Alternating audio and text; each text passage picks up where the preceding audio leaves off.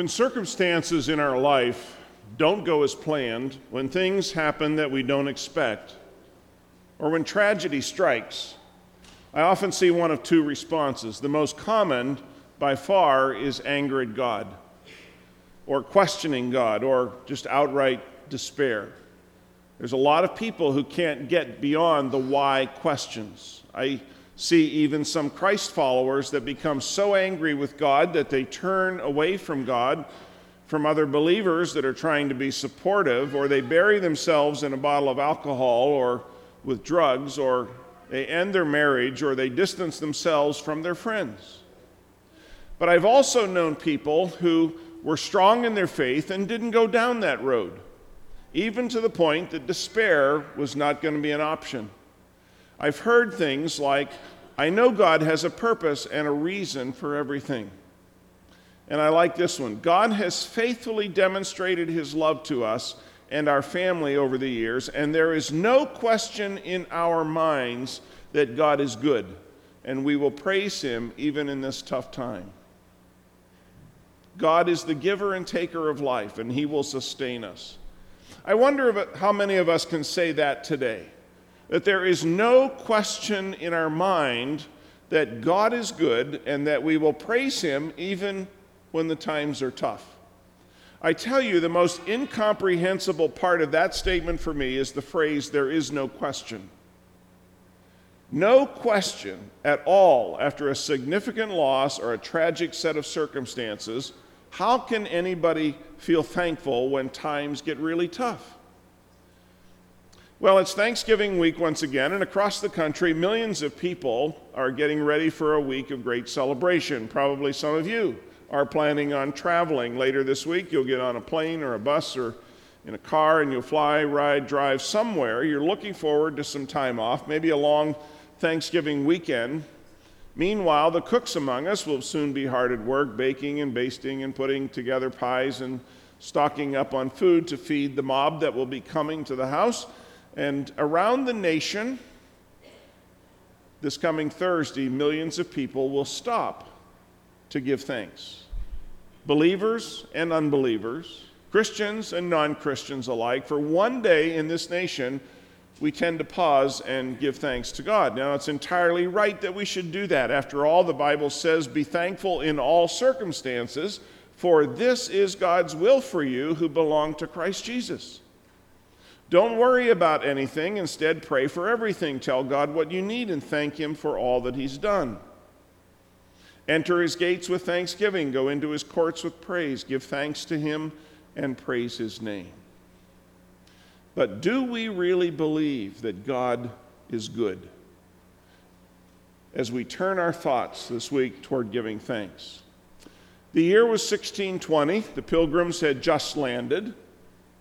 It's a well-known fact that the Pilgrims came to America because of their Christian faith. They came because they loved God and because they believed that God was leading them. They were not deists. They were Christians who believed that Almighty God had brought them to the shores of this nation. William Bradford, in his book of Plymouth Plantation, tells the reaction of the Pilgrims when they landed at Cape Cod. And here's what he said. Being thus arrived in a good harbor and brought safe to land, they fell upon their knees and blessed the God of heaven, who had brought them over the vast and furious ocean and delivered them from all the perils and miseries thereof, again to set their feet on the firm and stable earth, their proper element. And no marvel if they were thus joyful. Peter Marshall, commenting on this historical moment, says they had begun the long journey by kneeling on the dock at Belshaven to ask for God's blessing, and they ended it on the sands of Cape Cod, kneeling to thank God for that blessing. So I want to ask you today the question, what is the secret of Thanksgiving? Why is it that some people approach this holiday with rejoicing and others with anxiety?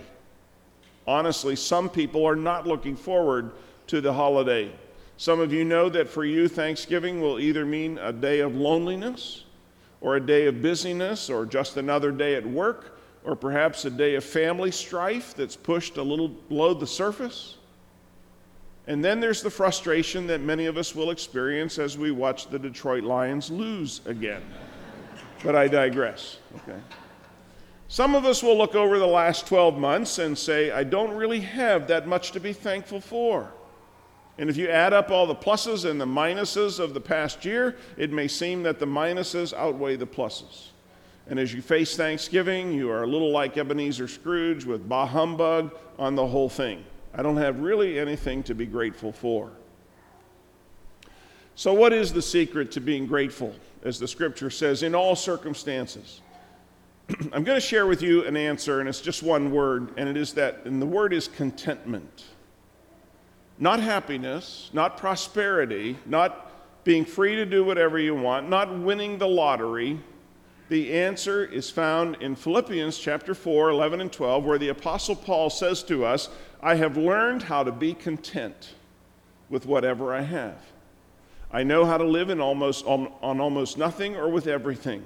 I have learned the secret of living in every situation, whether it's with a full stomach or empty, with plenty or with want. Would you like to know the definition of contentment?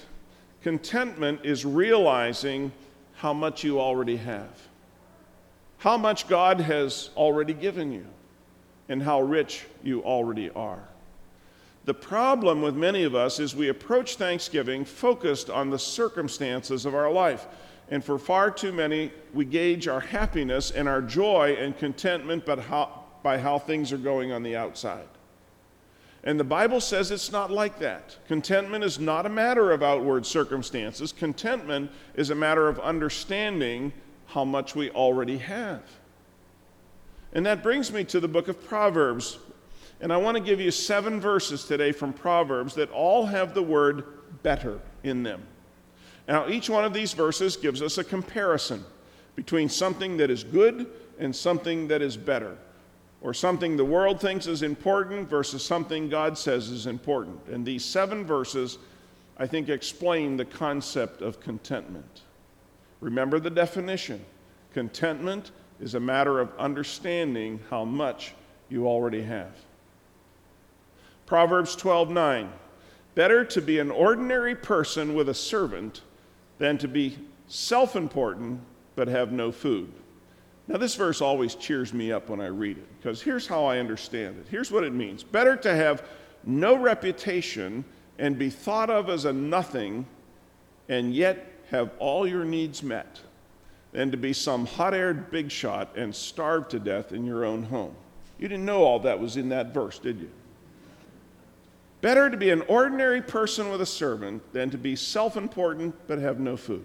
Proverbs 15:16. Better to have little with fear for the Lord than to have great treasure in inner turmoil.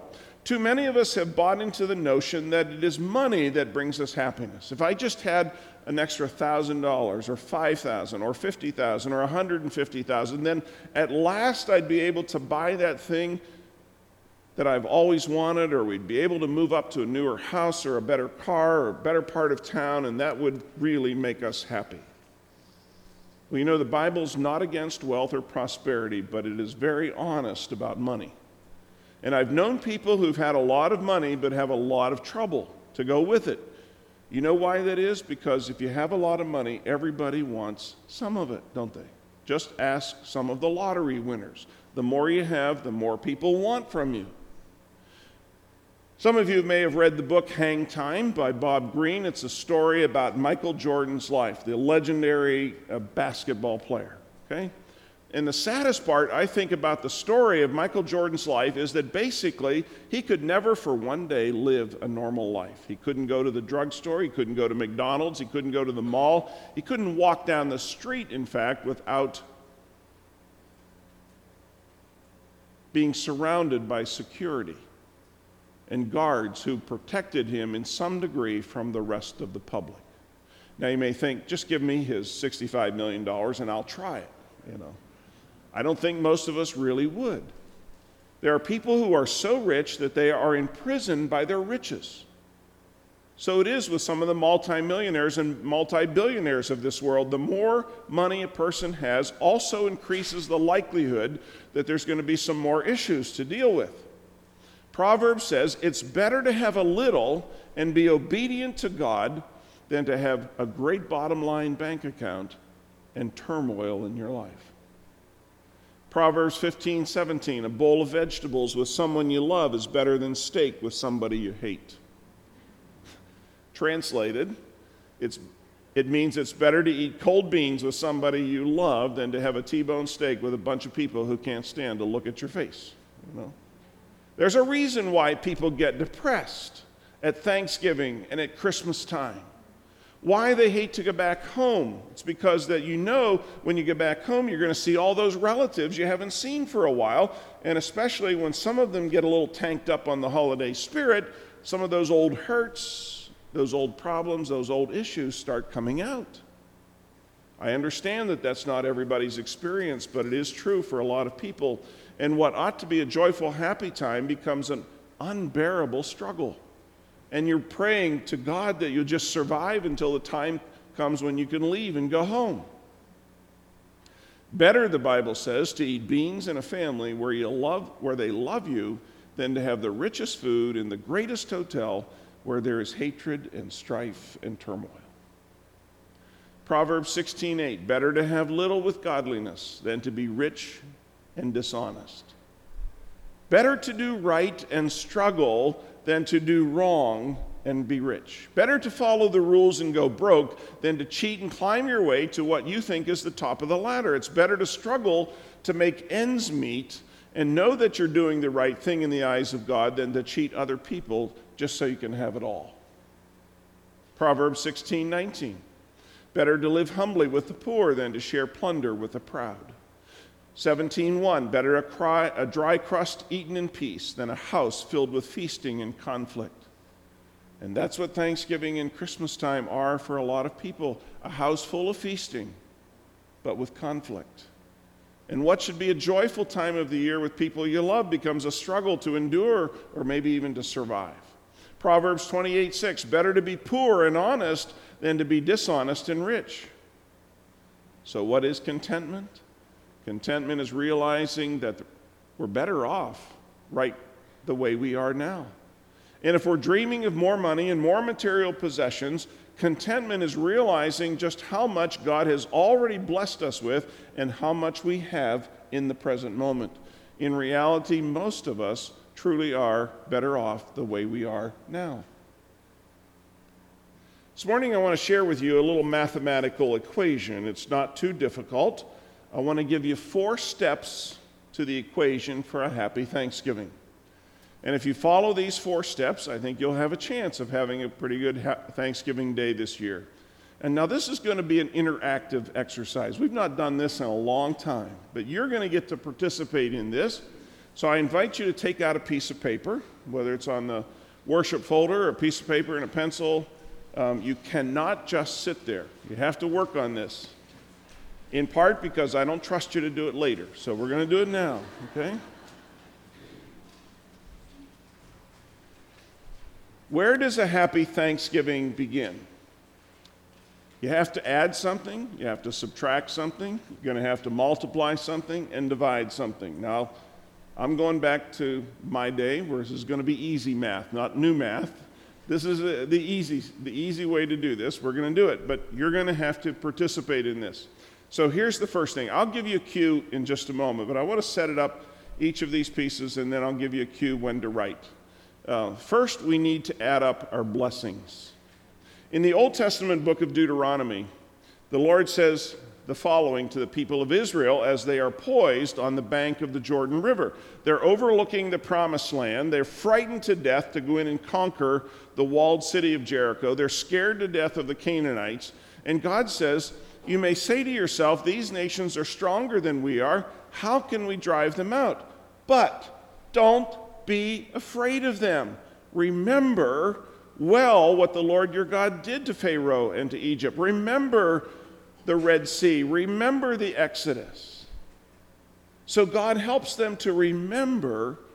You saw with your own eyes the great miraculous signs and wonders, the mighty hand, the outstretched arm of the Lord your God that brought you out of slavery. Remember. So the first step to having a happy Thanksgiving is to have a good memory of God's blessings in our life. So what I want you to do is take a moment right now to remember at least 3 blessings in your life that God has sent into your life in the past 12 months. Write them down. 3 blessings that God has put in your life in the last 12 months. Okay. I know we need the theme music from like Jeopardy or something to help us with this, but we'll just take a moment of quiet here, give you a few moments to write. 3 blessings that God has put in your life over the last 12 months.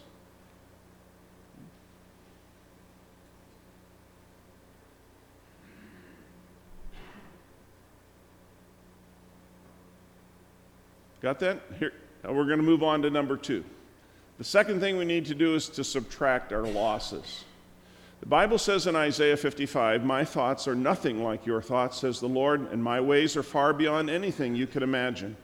For just as the heavens are higher than the earth, so my ways are higher than your ways, and my thoughts higher than your thoughts." Romans 8:28, as we know, God causes everything to work together for the good of those who love God and are called according to his purpose for them. So the question is, what are your losses? Your difficulties, your defeats, your failures, your humiliations, times in the last year when it didn't work out the way you thought it was going to work out. When you look at your life, put those things into the debit column, subtract them out. Maybe it's a bitterness or a resentment or a broken relationship. But here's what I want you to do. I want you to write down 3 things that you need to subtract from your life. 3 things that you need to subtract from your life. And church better not be on that list, okay? Just saying. 3 things you need to subtract from your life.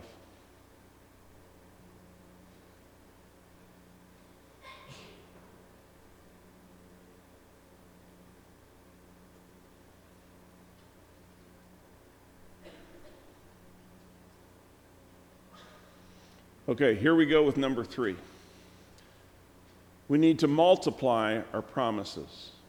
1 Peter chapter 1 talks about the exceeding and precious and great promises of God. The Bible is a book filled with God's promises, and that's what I want you to do. I want you to think about the promises that God has made to you or about you or for you, promises that you might be hanging on to or have hung on to in a difficult situation, promises that are sustaining you as a believer.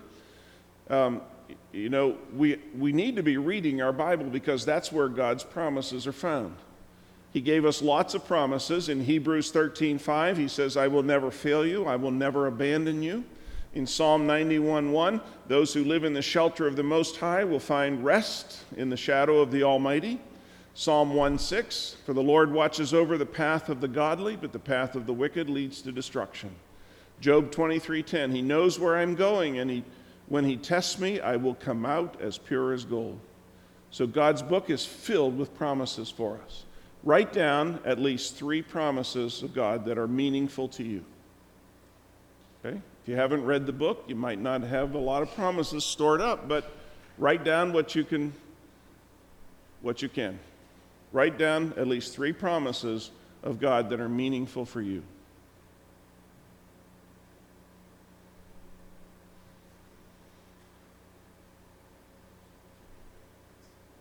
You all are doing really well with this exercise. This is great. And then finally, here we are. We're going to divide. The last one is we're going to divide our burdens. Galatians 6:2 says, "Share each other's burdens, and in this way obey the law of Christ." We divide our burdens by taking on somebody else's burden.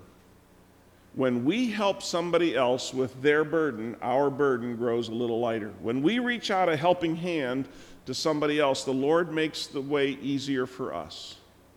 So many of us get a little too inward focused. We're a little too myopic. We spend a lot of time looking at ourselves.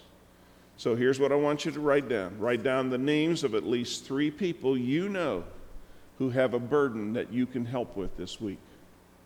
Who are 3 people that you know that have a burden that you could help with? Maybe you could give them a call or write a letter or give some money or give a hug, go to see them, help them with a project, bake some cookies or some food for them, spend time with them. Instead of focusing on your own problems, think about dividing that burden. Ask the Lord to show you who the people are that you could help this week.